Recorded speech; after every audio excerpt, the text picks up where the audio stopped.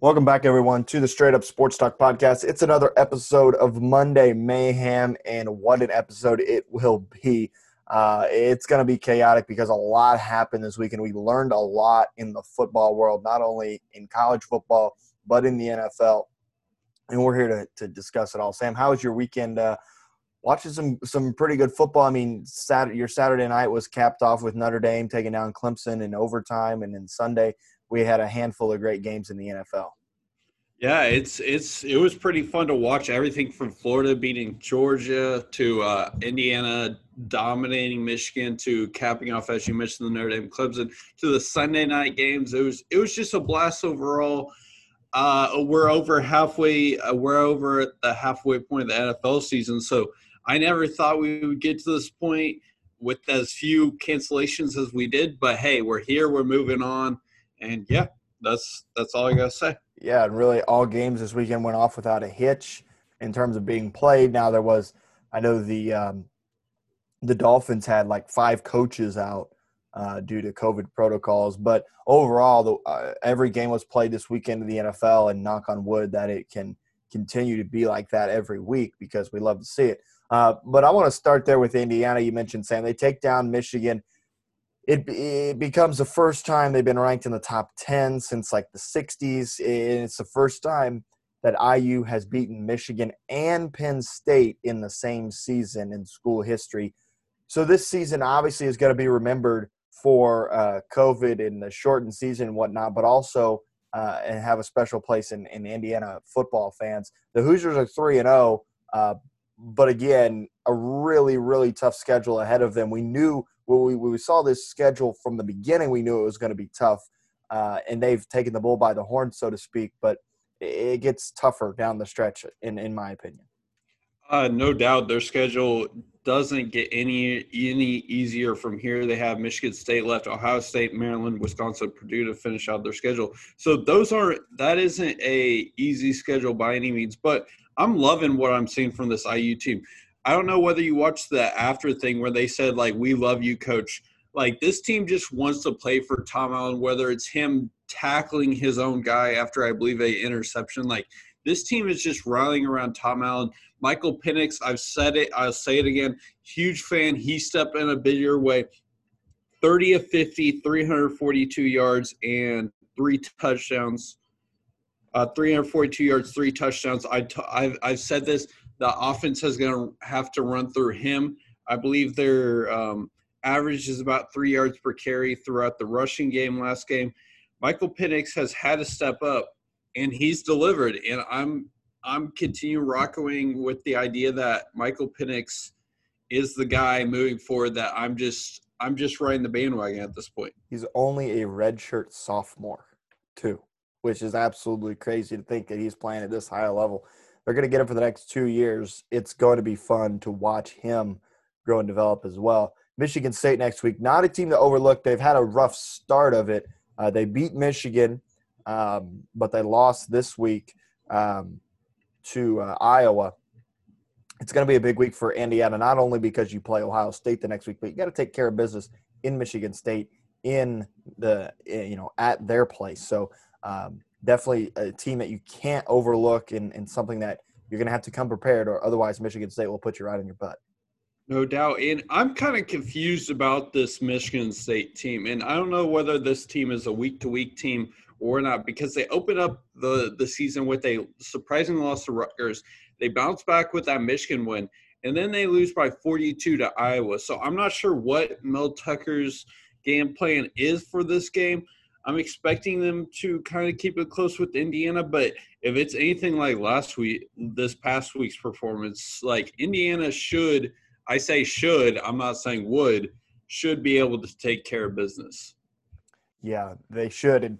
And the good thing about this IU team, you mentioned it, this team is 110% bought into Tom Allen. And Tom Allen, he said it time and time again, he just loves coaching Indiana football. He loves coaching this team. So it's been fun for him to be able to do that. But these players are 110% bought into him.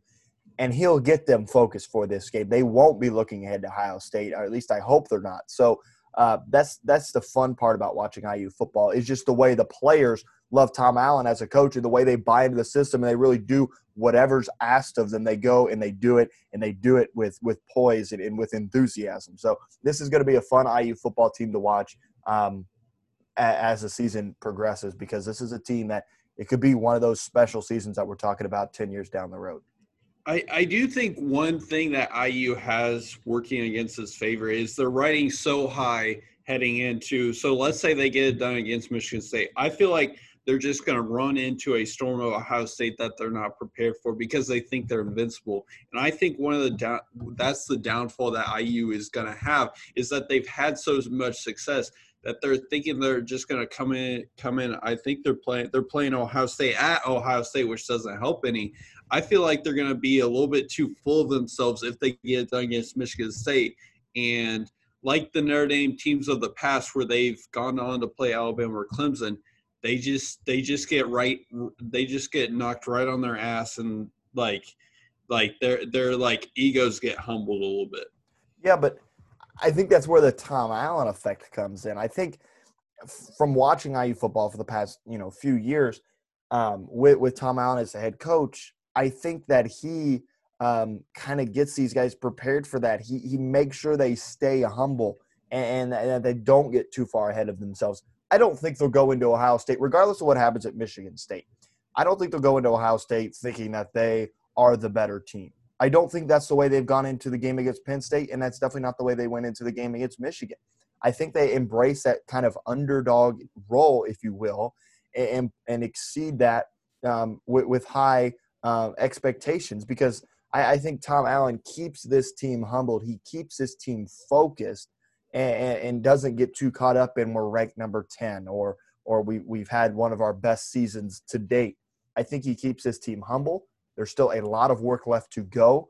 They've said several times during the TV broadcast this year that this senior class is the first class that Tom Allen has recruited, and he recruited them on a promise to win a Big Ten championship.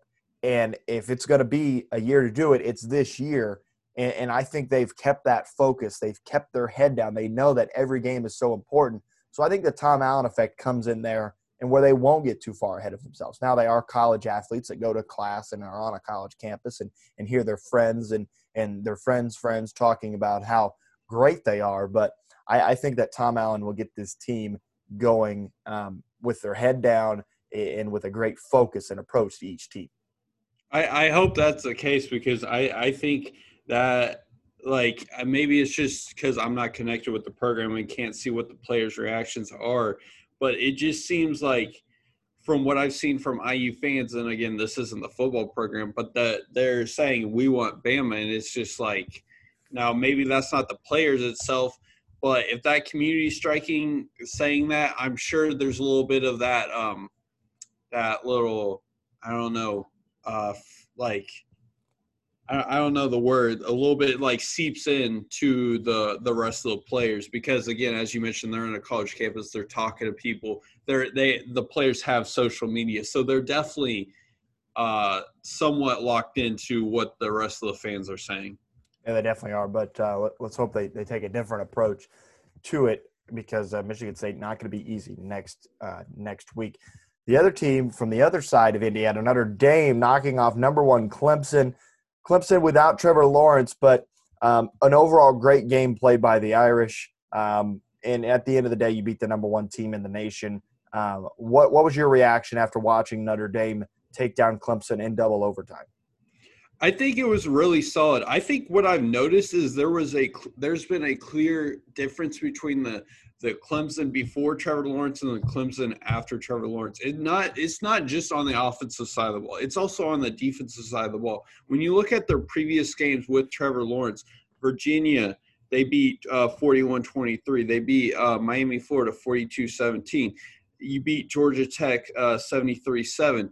Syracuse 47-21. And then you have DJ come in, and he's done some solid things, 34-28. and then that last loss against Notre Dame, 47-40. It just seems like there's an overall different Clemson team, not just on the offensive side of the ball, but it just seems like the whole momentum of Clemson being this dominant team has kind of taken a hit a little bit. Yeah, it definitely has. And anytime a number one team goes down, it's a big deal. Are you putting an asterisk next to this win for Notre Dame? It's been talked about. Notre Dame can't beat a good team. Notre Dame can't do this. Notre Dame can't do that. They beat a really good team, but without their starting quarterback. Are you taking and putting an asterisk on the books in this game? Or are you saying, you know what, Clemson's a great team. They played a great football game. I think it's a valid 100% valid win for Notre Dame. I think it's a 100% valid win for the reason DJ, I'm not going to pronounce his last name, DJU, I'll just call him. What would you say? Ugalele, I think is how you say his last name. Ugalele. He had a solid game, 439, 2 touchdowns. So it's not like he didn't do anything in this game and Notre Dame just came in and curb stomped him. It's still the same Clemson team. Yes, without Trevor Lawrence, but like I said last week, it's still the same 5 stars, still the same 4 stars around him. Etienne didn't have his best game, of course, but the team was still there. But like I said, I wouldn't put an asterisk around it. I will say there's a little bit of difference, like I mentioned, between the before Trevor Lawrence COVID and after Trevor Lawrence COVID. But I'll give Notre Dame credit on this. I didn't think they would get it done even with DJ Ugalele coming in. But they did, and hats off to him at the end of the day. Yeah, definitely. I agree with you. I don't think you put an asterisk next to this game because, like you said, it's still the same pieces and parts surrounding Ugalele that would be surrounding Trevor Lawrence. So, and to his credit, he played a great game. Ugalele played a fantastic game for the Clemson Tigers. They did basically everything that was asked of him, and Notre Dame handled it well. I thought that it was a great game for the Irish too, to battle the way they did. And I listened to a snippet of Brian Kelly's press conference here just a minute ago, and he was talking about how we're not celebrating that we just beat the number one team in the nation. We're celebrating that us as a team have known that we can do this, that we can do it for 4 quarters and then some, and that we know we could keep that focus and that drive and determination. He's like, that's what we're celebrating. We're not celebrating because we beat the number one team in the nation. We're celebrating because we were able to do those things well. Now Notre Dame is undefeated and really with a relatively easy schedule the rest of the way. They'll play North Carolina, who has been struggling as of late. In a couple of weeks, they play Boston College next week. But Notre Dame shaping up to be undefeated when the season's end and potentially playing Clemson there in the ACC championship game. Yeah, I think the one team that worries me moving forward is I've been a big proponent of UNC. I know they've kind of had a rough stretch of late, losing to Virginia, losing to Florida State and whatnot, but I'm still higher on this team. I think that's the one team moving forward Notre Dame really has left besides if they get to the ACC championship against Clemson, hopefully Trevor Lawrence. And I think it would be super cool to see if Trevor Lawrence can get back in that ACC championship game. And then maybe if Notre Dame gets it done then, the haters will kind of be quieted because at that point you beat Trevor Lawrence with that Clemson team. And I think that would be super huge to Notre Dame. Yeah, it definitely would be. And, Notre Dame's kind of first year playing in the ACC. Due to the weird season, they decided to join the ACC to ensure that they got to play a whole season and rather than kind of floating in the waters of the independent world. But, yeah, winning an ACC championship in their first year kind of technically there would be awesome to see. Them taking down Trevor Lawrence would be awesome to see. Not sure if it's going to happen. I mean, Notre Dame's got to get there first. Clemson's got to get there first. We still have a lot of season left to play. But it is kind of crazy that we are already through pretty much 7 weeks, 8 weeks in some conferences through the college football season. But overall, a pretty good college football season is what I'm trying to say. Alabama moves to number 1 in the standings. This is the 13th straight year that they've been at number 1 for at least 1 week, which is absolutely insane. to do that on repeat pretty much every year. Notre Dame at number 2, Ohio State at number 3, and Clemson at number 4. That's the way the college football playoff would be set up as of right now. Do you like it the way it is now? What teams can play their way into the college football playoff at this point in the season, Sam? I think we mentioned it last week with the Florida Gators. Florida is currently 6 right now. They just are coming off a win against Georgia. They don't really have a tough schedule moving forward. Arkansas, Vanderbilt, Kentucky, Tennessee, and LSU. That's not a tough schedule. But when you look at who they'll have to play in the SEC championship if they win out the rest of the way, it would be Alabama. So you can't tell me at number 6 they win out the rest of their games and then beat the number 1 team in the nation, that Florida wouldn't be in. And I think that's the case. I think, interestingly, Cincinnati could potentially get in as a Power 5 team. Also, BYU really looking good. So it's going to be really close moving forward. We may see a lot of undefeateds playing for that number 4 spot, and a few undefeated teams may just be left out of the running, unfortunately. Yeah, I'm afraid with BYU what might happen is what happened to UCF a few years ago where they were left out and undefeated. But BYU has just been curb stomping every single opponent, with the exception of University of Texas in San Antonio, where they only won by 7. But they've been curb stomping every opponent. They beat number 21 Boise State last week, 51-17. So they've been absolutely dominating every opponent. I think they're going to have to be in consideration for the college football playoff. Especially, I mean, if you have Clemson sitting there with 1 loss and you have BYU sitting there as undefeated, who are you letting in there? Clemson with 1 loss or BYU is undefeated? And that's where the conference championship game comes into play. If Notre Dame is playing Clemson in the ACC championship game, then I think it's an easier decision to let a undefeated BYU team in. And if Clemson loses, take them out and put them in. It's gonna be a shuffle, and there's so many different scenarios and where you can see these college football playoff standings when they're finalized end up going. I will say, though, that Boise State game was a little bit iffy because they had like 20-some inactives heading into that game, but it was still a solid win. It's still against a ranked opponent, and you got to give BYU credit for getting the job done. But it's going to hurt BYU that they're an independent school and aren't going to play in a conference championship like a Clemson, like a Notre Dame, like a maybe Florida, Alabama, and whatnot.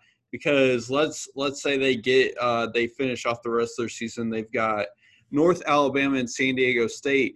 Like, their schedule, to their credit, they've beaten everybody handily, but like their best wins are against Boise State, Houston, and Navy. Like, the rest of the schedule, they've beaten Troy, LA Tech, UTSA, Houston, Texas State. Like, are you really going to let a BYU team in with that undefeated nonetheless versus a Clemson team whose 1 loss was against Notre Dame when Clemson has beaten the rest of their Power 5 opponents?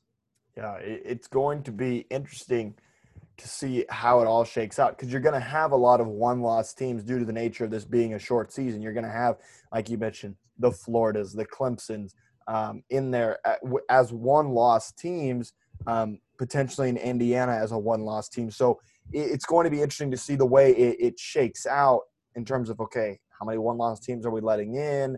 How is this going to go? I think it's going to be very, very interesting to see the way this whole college football playoff scenario plays out, Sam.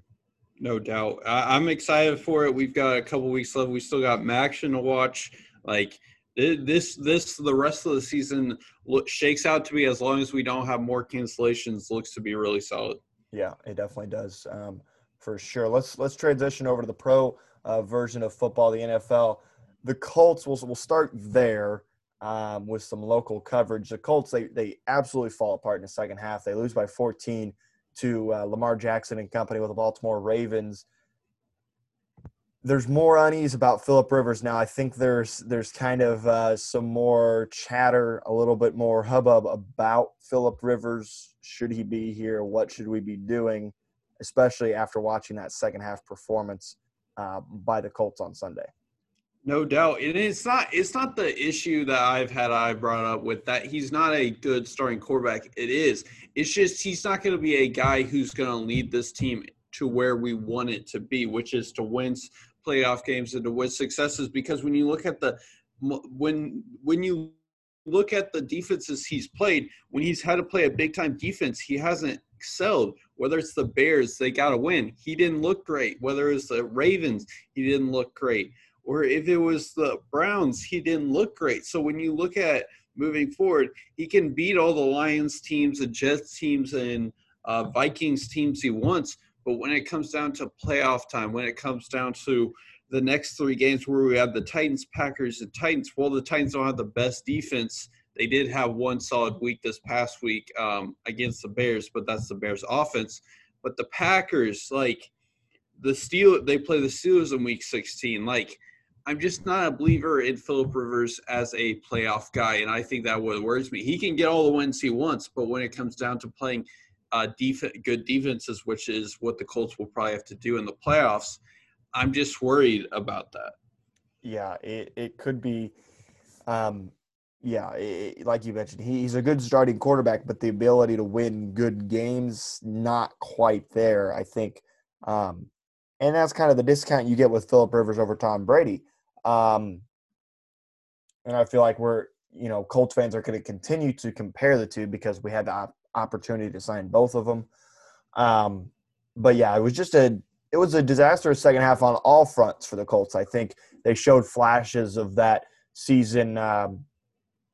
What was it, 3 years ago? I think where they went 4-12, where they could have easily been like 8-8 because they had leads after halftime. I feel like that, like 5 of their losses they had leads at halftime. So yeah, it was a fun first half game to watch, not so fun the second half. The Ravens just kind of picked us apart, exposed all of our weaknesses, and ultimately that's what it was. And maybe that's what we're getting with the Colts. Maybe it's a team that's good enough to win the AFC South, but when faced with a good AFC team like the Ravens, are we actually good enough to beat them, in a playoff scenario? I don't know. Hopefully the Colts learned a lot, but right now we're 5-3 on the season, so not terrible. I mean, we're still winning games, and we still have an opportunity to do well this season. So I don't think all the wheels have necessarily fallen off the bus for the Colts. I don't think that's the case at all. And I may be a big Phillip Rivers hater, but I'm not a hater in this Colts team. I just think when it comes down to it, I think Colts fans are just putting too high expectations for this team when you've got Phillip Rivers as their quarterback. And I feel like that's just going to lead to just disappointment at the end of the day, because they can definitely beat the Titans, at least split the series. They can beat the Texans, who they have to play twice, the Raiders and the Jaguars. But when it comes down to it in the end, playoff time, are the Colts going to be able to beat the Ravens, the Bills, the Chiefs, the Raiders? I just don't know if this team led by Phillip Rivers can do that at the end of the day. Well, this was a week that I thought would be a good opportunity to go get you a big win, because the schedule doesn't get any easier. I thought you're at home. You can go get a win. Now you're on a short week. You go to Tennessee, then you're home for Green Bay and the Packers, and then you host the Titans again. So that was a week where I thought, okay, maybe you can go get you a win, get you some confidence rolling into a short week, because coming off a loss on Sunday, going into a short week, playing on Thursday is not the easiest thing to do, especially when you lose. So this was a week where I thought you could come in, get a win, and then go on the road to Tennessee with a little bit more confidence than you have right now. Yeah, I mean, it definitely would have been nice to win. I think the defense did a nice job of containing Lamar Jackson. 13 carries, 58 yards, touchdown. 12 carries, 30 yards for J.K. Dobbins, 11 carries for 23 yards. So we did handle the rushing attack really well, which was a key that the Colts had to do. But we just couldn't produce on offense when we needed to. You saw that Jonathan Taylor fumble that resulted in that return for a touchdown. That definitely hurt us in the end, because the score otherwise would have been 17-10, and who knows at that point if we can go down and score a final touchdown. But, yeah, I think it would have been solid. Now we're heading to a Thursday night game against the Tennessee away. It's a short week of preparation. Can we get it done? Can we stop Derrick Henry? I don't know at this point. I think the defense for the Titans is a little bit suspect for so that Philip Rivers can have relatively success. So I think this Thursday night game, will be close, and hopefully the Colts can get it done. Yeah, well, let's hope it'd be the first time they've dropped two straight this season. Sam, we learned a lot about the NFL and a lot about the NFL teams, especially the ones in the top tier this weekend. And really, it kind of disrupted, I think, a lot of conversation about who's the best team in the league. I think the general consensus was the Steelers or the Seahawks. I think you could take both of them and say that those were probably the best teams out of their respective conferences. The Steelers, they had to fight and claw their way to 8-0 against the Cowboys. The Seahawks, they got blown out by the Bills. What was your takeaway from watching these top-tier teams? The Chiefs, they won in a close one. The Saints blowing out the Buccaneers. What was your takeaway from watching these top-tier teams, and what did you necessarily learn about some teams in the way they played this week? I think I learned from this. I don't think anything about specific teams, but I think the depth of the NFL is unmatched like we've seen, whether it's from top to bottom. Pittsburgh almost losing to Dallas. Like what other year do you think that would ever be a possibility where we have the last week where we have the Bengals beating the Titans, we have the Chiefs in several close games this season. They lost to the Raiders early in the season. The Bills basically controlling the Seahawks. Like, it just seems like the depth of the NFL on both sides, the AFC, NFC, Saints to the 49ers, from the Steelers to the Colts, like this depth is unmatched, I think, than we've seen in most years. Yeah, I 100% agree, because when you think a team should win or should win by a lot, they don't, i.e. the Chiefs. The Seahawks, I even thought the Seahawks could go into Buffalo and win. I mean, the Bills end up beating by 10, but it wasn't even really that close. I mean, the Seahawks kind of made a late push. It wasn't really that close. And then the Steelers kind of fighting their way with the Cowboys. Like you mentioned, the depth is unmatched. The most surprising to me was the Saints, 6-2 now, and forced the Bucs to go to 6-3. This is the Tom Brady's biggest loss that he's ever had as a starting quarterback. His previous record was, I think, 32 or 30. Loses by 35 to the Saints. The Saints team looked really well. I thought they used a lot of different weapons on Sunday night to get the job done. So I think that the Saints played really, really well and used all of their weapons to their greatest advantage this weekend. No doubt. And what team I'm really shocked about that we're talking about having so much success is the Dolphins at 5-3. I did not expect them to go into Arizona and get out a win like Tua did. Now, last week, Tua didn't really have to do a lot. I think he only put up 93 passing yards. So I was expecting the Cardinals to relatively handle business, but that wasn't the case. Tua put on a performance, 20 of 28, 248, 2 touchdowns. And what's crazy is the Dolphins are in the if the season ended right now, even though they would be the 7th seed, they would be in the playoffs as of right now. And I didn't think heading into the season with Ryan Fitzpatrick or Tua being the starting quarterback, we could be here week 9 and be like, the Dolphins are in the playoffs right now. Yeah, it's been crazy. Tua has been playing really well. I mean, give him credit. Going against Kyler Murray, I thought he did a great job. He's going to get a play against a quarterback that was in his draft class in Justin Herbert next week in the Chargers, who continue to find ways to lose games in just hilarious fashion. But, yeah, I think Tua has been playing phenomenal. And the way he gets it done, I think, has just been great. We weren't sure how he would do, injuries. Is he ready for the NFL, all this? He's proven to be ready. And hats off to Brian Flores, too, for knowing that, hey, this is a time to bring in Tua. He's ready to go. Hats off to him. I was a big critic of him. I think you were too, Sam, of pulling Ryan Fitzpatrick. He was 3-3 heading into a bye week. They were doing pretty well. I mean, given the expectations, they were doing pretty well, I thought. So I was highly critical of him for doing that. Now you've won 2 straight. Would you have won both those games with Ryan Fitzpatrick? I don't know. That's always the what-if factor. But hats off to him for knowing the right time to bring Tua in and being successful with it. I think what's crazy is the Dolphins also have 2 picks heading into next year's draft. So they're set up for not only success this year, which they could potentially make a playoff push, which I'm not sure if that's their plan or not, considering they're 5-3 and sitting here second in the AFC East. I believe only 2 games out from the Bills. So it's really interesting to see what the Dolphins go from here. Do they continue to win games? Do they fall off? Because this Dolphins team from the front office to the head coach is looking really promising for the Dolphins moving forward. Yeah, it definitely is. Any other games you want to get to today, Sam? I know the Falcons, they were actually able to avoid blowing a lead this week. They won 34-27 against the Broncos. The Giants beat Washington by 3, Texans over the Jags by 2. It was what was the Jags name? Quarterback. Lutton. Lutton, yeah, was able to take him down. He gets a rushing touchdown, an amazing run. They got to get the 2-point conversion, and they don't.